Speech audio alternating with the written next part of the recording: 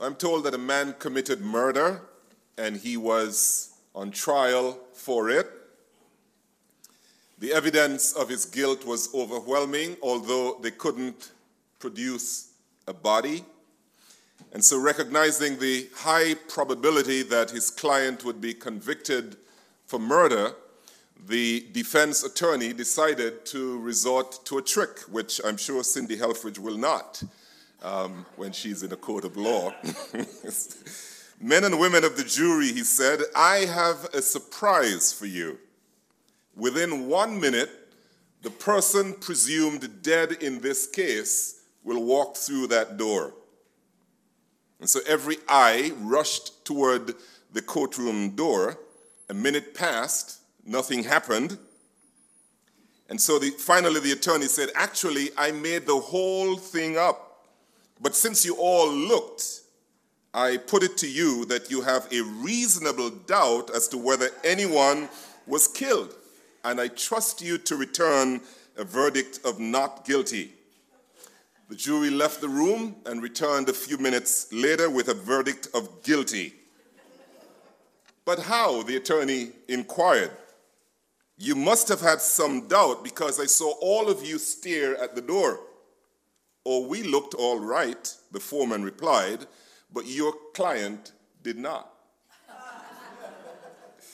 Now, what do you do when doubt gets the better of you? That is the question for today. What do you do when doubt gets the better of you? We will look at this question through the lens of the greatest man ever to be born of a woman. That was Jesus' description of him.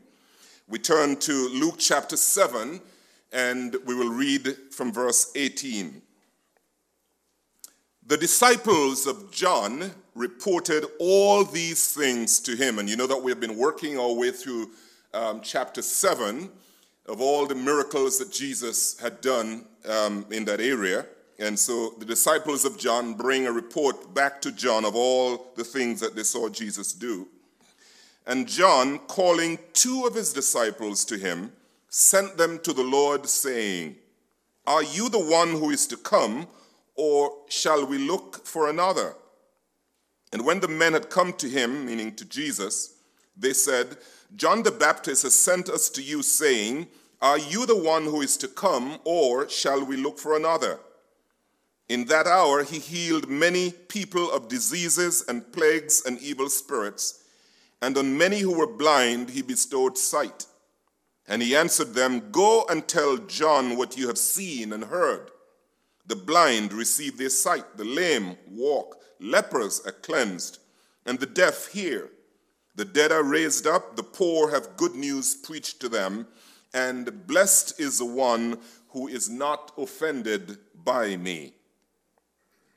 I want to suggest to all of us this morning that faith and doubt are not mutually exclusive. In other words, it is possible for us to have faith and still have doubt. And if we have doubt, that does not necessarily mean that we do not have faith. Faith and doubt are not mutually exclusive. Here's our question. Are you the one who is to come, or shall we look for another? That was John's question as he is in a moment of doubt as to whether or not Jesus was indeed the Messiah. Now, someone rightly said that doubt is very much like a hitchhiker thumbing a ride with one hand in one direction and the other pointing in the other direction, unsure of which way he wants to go. What do you do when doubt gets the better of you? Do you ask questions like, God, are you really there? Are you for real? Can I really trust you? Are your promises in your word really true and trustworthy? If you've asked any of these questions, then you are in very good company. In fact, you are in the same class of John the Baptist. He had preached the gospel faithfully and fearlessly. calling people to repent of their sins and to turn to God and to prepare for the coming Messiah. He had baptized thousands in the Jordan River, thousands who were repenting of their sins and putting their faith in Jesus Christ. John had even dared to speak truth to power, something that is very lacking in our society today, even amongst us as preachers. We sometimes hesitate to speak truth to power. John did not. In fact, he dared to tell King Herod that because of the fact that he had taken his brother's wife as his own, that he was living in adultery. And because of that, he ended up in prison. All of that, all of his faithfulness to God, all of his preaching landed him in prison. And so while he was in prison, John's disciples brought a report to him of all that they had seen Jesus doing around town. He had healed a man's withered hand. Do you remember that story? He had healed all kinds of diseases. He had even commanded demons to come out of many. He went about teaching, love your enemies. Don't judge others. Make sure that your lives are producing good fruit, the fruit of righteousness. Build your houses on the solid rock. But even after hearing this report, John is still not sure what to believe. Because you see, preaching the gospel faithfully had landed him in prison. God had not spared him from that. And so should he believe this report or not? He's in doubt. And so he sends two of his disciples to Jesus with this question: are you the one who is to come, or shall we look for another? In other words, I've been preaching that a Messiah more powerful than I would come. And his shoelaces I would not be worthy to untie. Are you really that one? Because I'm no longer sure. So when doubt gets the better of you, what do you do? What do you do? Some confront Jesus: Lord, are you really there? Do you care that I am drowning beneath deep waters? Some abandon Jesus altogether. And Jesus asked the rest of us who remain, are you going to abandon me in the same way that others have? Some hold on to Jesus for dear life, saying, Lord, my faith is weak, but I trust you. You have been silent, and it doesn't seem that you're answering my prayers, but my hope is in you. Indeed, you are my hope, as this article that Cindy sent us a couple weeks ago says. The Lord is my hope. I am weak right now. My faith is kind of stumbling, but you are my hope. I am holding on to you for dear life because you are my strength. And so faith does not mean the absence of doubt. And doubt does not mean the lack of faith. But in times of doubt, we need to press into God even more. So one of the notable examples of faith in the midst of doubt is that of a very frustrated father. And he brought his demon-possessed son to Jesus' disciples while Jesus was away on the mount, hoping that his disciples would somehow be able to cast this demon out of his son. But they could not. And then he finally brings his son to Jesus. And Jesus casts out the demon out of his son and says to the father, I quote him, all things are possible for the one who believes. But then I want us to notice the father's reply when Jesus says that to him. Mark chapter 9 and verse 24 reads thus, Lord, the man says, I believe. Help my unbelief. Now I translate this way. Lord, I want to believe. I want to believe. Help my inability to believe. In other words, I have some doubt, Lord. Help me to believe. Our second point is this: Jesus is authenticated by his works. I want us to notice that Jesus doesn't answer John's question immediately or directly. Rather, he tells the messengers, go and tell John what you are seeing me doing. Tell him that you've seen sight restored to the blind. Tell him that you've seen the lame walk. Lepers have been healed of their leprosy. The deaf receive their hearing. The dead are raised, and the poor hear the gospel, the good news of salvation preached to them. What is Jesus doing here? What he's doing is pointing John back to Isaiah chapter 61. He knows that when John hears these words, immediately his memory is going to be jogged by Isaiah 61, because this is how it reads. The Spirit of the Lord God is upon me. This is a prophecy concerning Jesus, who is the Messiah. The Spirit of the Lord God is upon me, because the Lord has anointed me to bring good news to the poor. He has sent me to bind up the brokenhearted, to proclaim liberty to the captives and the opening of the prison to those who are bound, to proclaim the year of the Lord's favor and the day of vengeance of our God, to comfort all who mourn, to grant to those who mourn in Zion, and to give them a beautiful headdress instead of ashes, the oil of gladness instead of mourning, the garment of praise instead of a faint spirit, that they may be called oaks of righteousness, the planting of the Lord, that he may be glorified. Jesus knows that the moment John hears that report that he sends back, that his memory would be taken back to Isaiah 61 that promised this Messiah. I want to say to us this morning from this particular text that Jesus just sent to John, that the Spirit of the Lord, the anointing of the Lord, and the power of the Lord were upon Jesus, which is why he was able to do these great works.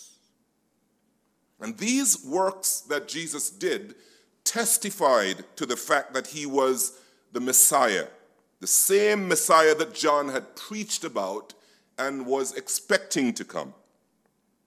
And just in case you were tempted to say that these works that Jesus was doing, that these were in the past, just in case you were tempted to say that, let me hasten to tell you that the Spirit of the Lord, the anointing of the Lord, and the power of the Lord were never intended to be limited to the past. Never intended. The Spirit of the Lord, the anointing of the Lord, and the power of the Lord were intended for the church and for believers who make up the church. I want to say to us this morning that the Spirit of the Lord, the anointing of the Lord, and the power of the Lord can still heal every disease. You're going to hear me repeat those three things several times. I'm doing so for emphasis. That the Spirit of the Lord, the anointing of the Lord, and the power of the Lord can still bind up the brokenhearted. Are you brokenhearted this morning over anything? Whether from your immediate past or from your long-term past, it can still, your broken heart can still be bound up this morning by the Spirit of the Lord, the anointing of the Lord, and the power of the Lord. The Spirit of the Lord, the anointing of the Lord, and the power of the Lord can still break every addiction. Do you believe that? Every addiction, every chain that binds people. The Spirit of the Lord, the anointing of the Lord, and the power of the Lord can still give people beauty for ashes. We all have ashes in our lives, ashes from our past.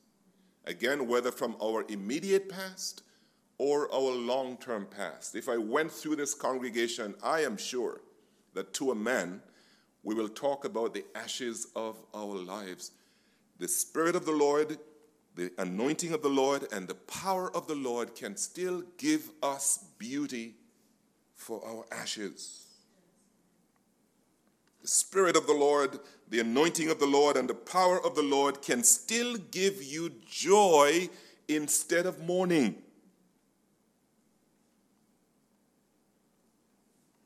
Spirit of the Lord and the anointing of the Lord and the power of the Lord can still make you an oak of righteousness. There's none of us who was born righteous. We were born in iniquities and in sins, and yet we have been declared righteous. And you know something else? We are the planting of the Lord. The Lord himself plants us as oaks of righteousness. And when the Spirit of the Lord and the anointing of the Lord and the power of the Lord accomplish all these great things in and among us, God gets glorified. And then Jesus adds something else which I think is very significant. He says, blessed, in other words, he tells John's disciples to go back and tell John this, blessed is the one who is not offended by me. Now, the Greek word used here for offended is the word scandalizo, from which we get the word scandal. It means to cause to fall somebody into a trap, to cause someone to fall into a trap or a snare, or even into the sin of unbelief. In other words, Jesus is challenging John not to be offended by him, or by the fact that maybe the way he was going about the kingdom and establishing the kingdom was different from what he expected. Don't be offended by me, John. The one who is not offended by me is blessed. So this was Jesus' way of challenging John to choose faith instead of doubt. I want to say to you this morning, to you who have had some things happen in your life recently which have made you doubt whether Jesus is real, whether he can get you out of the situation that you're in, whether it makes sense to even continue to trust him. I want to say to you this morning that so long as the Spirit of the Lord, the anointing of the Lord, and the power of the Lord are available, anything is possible. Anything is possible. What Jesus did in the past, he can do again, so that God may be glorified by what he is able to do in you and in our church. Now, thousands of years ago in another time and in another culture, when justice was being perverted, when the lie had been replaced by the truth, and when God seemed idle, lazy, and distant, because sometimes God seems that way, you know. Sometimes God seems idle, sometimes he seems lazy, sometimes he seems distant, and he's not really hearing the prayers, or it seems that way, that he's not hearing or responding to our prayers. And so in that culture, there was a little-known prophet. We don't know a lot about him. In fact, there were only 3 chapters in the Bible devoted to him. But this little-known prophet decided to go before God in prayer, and this was his prayer. Habakkuk chapter 3 and verse 2. He says, he prays, Lord, I have heard of your fame. In other words, I've heard about the things that you have been doing that have made you famous. I stand in awe of the things that you're doing, your deeds. Repeat them in our day, in our time, make them known. Now translate that into our language. It would be something like this. Lord, I have heard stories of things that you did in the past, long ago. I've heard of how you saved people and how they joined our church and how our church grew in numbers. I've heard of how you restored marriages that were dead and in fact heading to the divorce courts. I've heard of how you healed sick people that the doctors gave up on. But Lord, I ask you to repeat those things in our day and in our time. Revive your work and revive our church so that we may rejoice and give you the glory for what you are doing in our day and in our time. I want to suggest to us this morning that in order for Brown's Chapel to continue to exist, Habakkuk's prayer must be adopted as our own.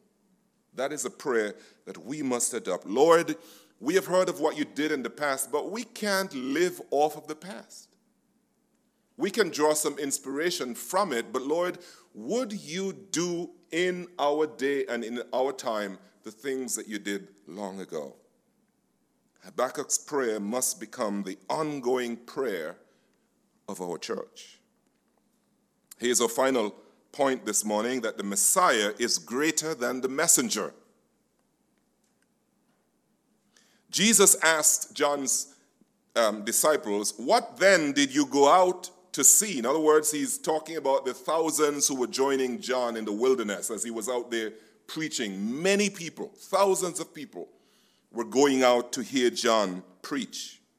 So Jesus is asking them, what then did you go out to see? A prophet? Yes, I tell you, and more than a prophet. This is he of whom it is written, behold, I send my messenger before your face who will prepare your way before you. And so John's greatness as a prophet can be seen from the many who were flocking to hear him preach. John was the one of whom God had said in the book of Malachi, chapter 3 and verse 1. In fact, that is the very book that Jesus is quoting from here when he says, I will send my messenger ahead of you who will prepare your way before you. John was that messenger who had announced that a Messiah was coming to deliver his people. And John went before the people to prepare the way for them, inviting them to get ready to meet this Messiah who was establishing his kingdom. But as great as John was, in fact, Jesus says that of those who were born of women, there was none greater than John. As great as he was, he was nothing compared to the least person in God's kingdom. Because listen to what Jesus says, that among those born of women, there is no one greater than John, yet the one who is least in the kingdom of God is greater than John. So we are. Those of us who come into the kingdom that Jesus came to establish, responding to the message of salvation, Jesus says of us that we are greater than John. This says nothing of the Messiah himself, who is greater than all. The Messiah is greater than the one who came announcing or bringing a message. Because you see, any messenger who goes before you is just announcing for somebody else. The person of whom he's announcing is much greater than the messenger. And then Jesus closes this section in this passage by describing the people of this generation, not our current generation, but the then generation that he was addressing. And he asks these questions, Jesus does. To what then shall I compare the people of this generation? And what are they like? They are like children sitting in the marketplace and calling to one another, we played the flute for you and you did not dance. We sang a dirge, a funeral song, and you did not weep. For John the Baptist has come eating no bread and drinking no wine, and you say, he has a demon. The Son of Man has come eating and drinking, and you say, look at him, a glutton and a drunkard, a friend of tax collectors and sinners. Yet wisdom is justified by all her children. Now, some people describe this section here as the parable of the brats. The parable of the brats. What a description. Jesus compared the then generation of people to brats, if you will, because they were on the sidelines. They stood on the sidelines, and they would not play street games because others would not play by their rules. Now, we have a way of saying in the Caribbean, we love cricket. And if you upset somebody who brings the ball and the bat to the game, if you offend them, they just take the bat and the ball and they go and they leave you stranded like that. All right? Bratty people. Jesus says this of them, because people are not playing by their rules, they would not play. And so these people complained that God's plan was not going quite according to their expectations and their demands. Because you see, neither John, who came dressed as someone in camel's hair, nor Jesus, who came eating and drinking with prostitutes and tax collectors and sinners, neither of them quite fit the description that they were looking for. And so there was some doubt there. John was too legalistic, and Jesus was too accommodating. And so they couldn't relate to either one. And yet we see that God used both men, although of differing personalities. God used both to accomplish his redemptive purposes in the earth. That's why Jesus says that wisdom is justified by all her children. And so when Jesus chooses to act differently than our expectations, when God chooses to work differently from how we expect, that need not produce doubt, but faith. Which brings us to our bottom line this morning, that we need to allow our faith in God to overcome every doubt that we have. Now, if I were to take a poll this morning, I know that many of you would say, even the strongest of us in our faith, would say that there are times when we are overcome by doubt.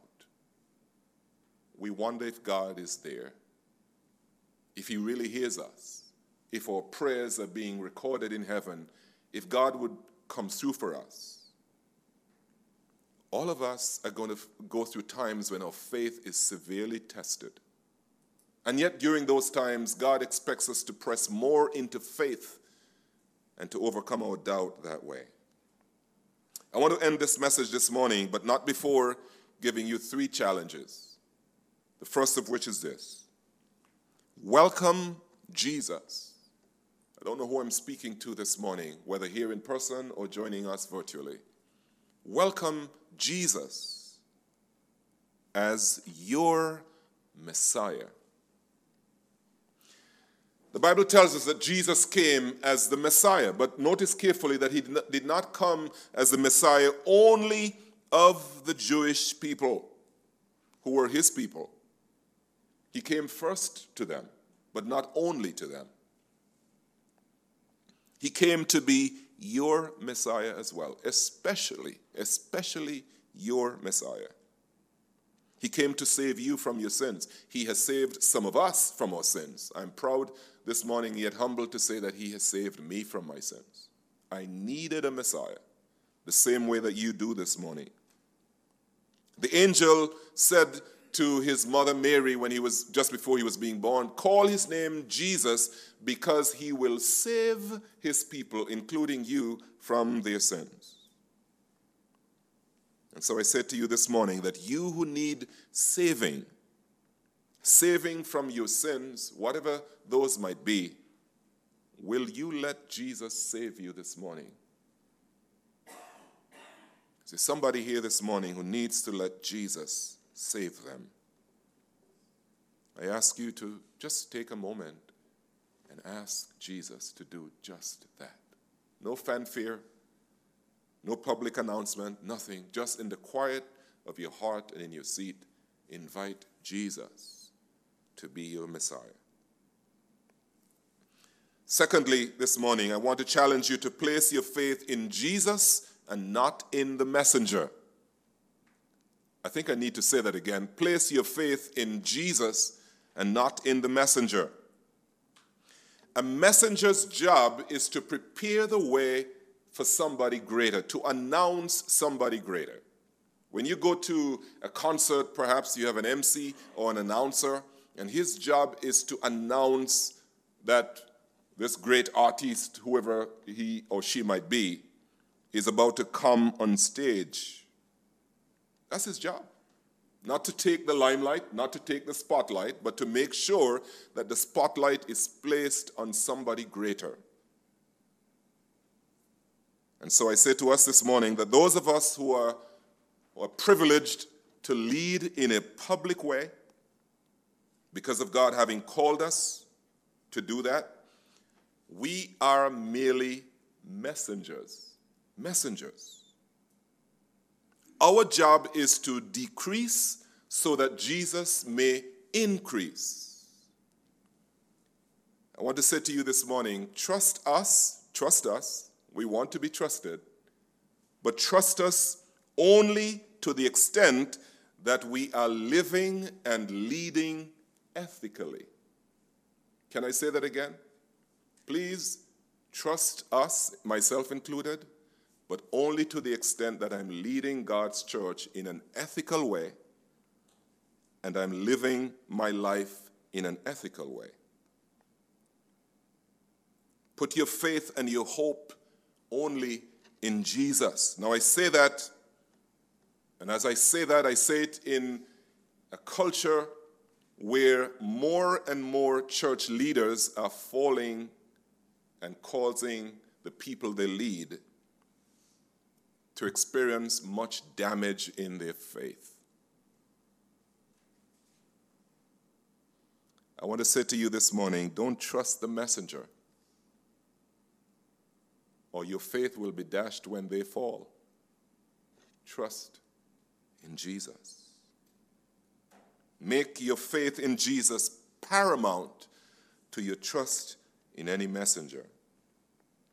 Thirdly and finally, let us make the prayer of Habakkuk our own prayer. Let us adopt Habakkuk's prayer as the prayer of our church. Habakkuk's prayer teaches us that the God who did it long ago will do it again and can do it again. If he parted the Red Sea long ago, he can part your Red Sea today. If he made a way through the wilderness long ago, he can make a way through your wilderness today. If he made Jericho's walls to fall long ago, he can make your personal walls to fall today. If he breathed life into dead bones long ago so that they came roaring back to life, then he can make your dead situations come alive today.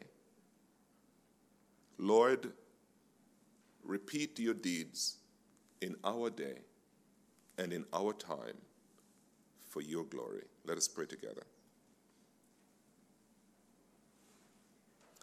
God, we are so grateful this morning that you, the one whom we trust, you are greater than any messenger. You indeed are the greatest.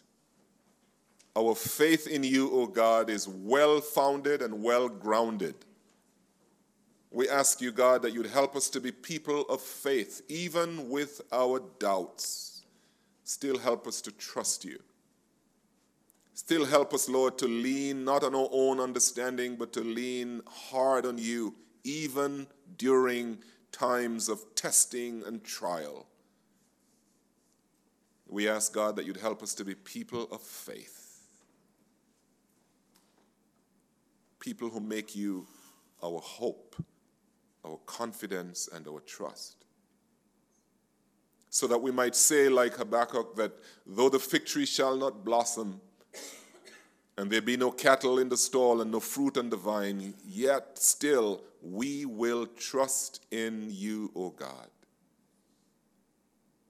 Even if our prayers are not being answered the way we want them to be and in the time frame that we expect them to be, still we will trust in the Lord our God. Even though he slay me, yet I will trust him. Even if I end up in prison, I will hope in him. Give us that kind of confidence and that kind of faith in you as we live out the truth of your word this week. In Jesus' name we pray. Amen.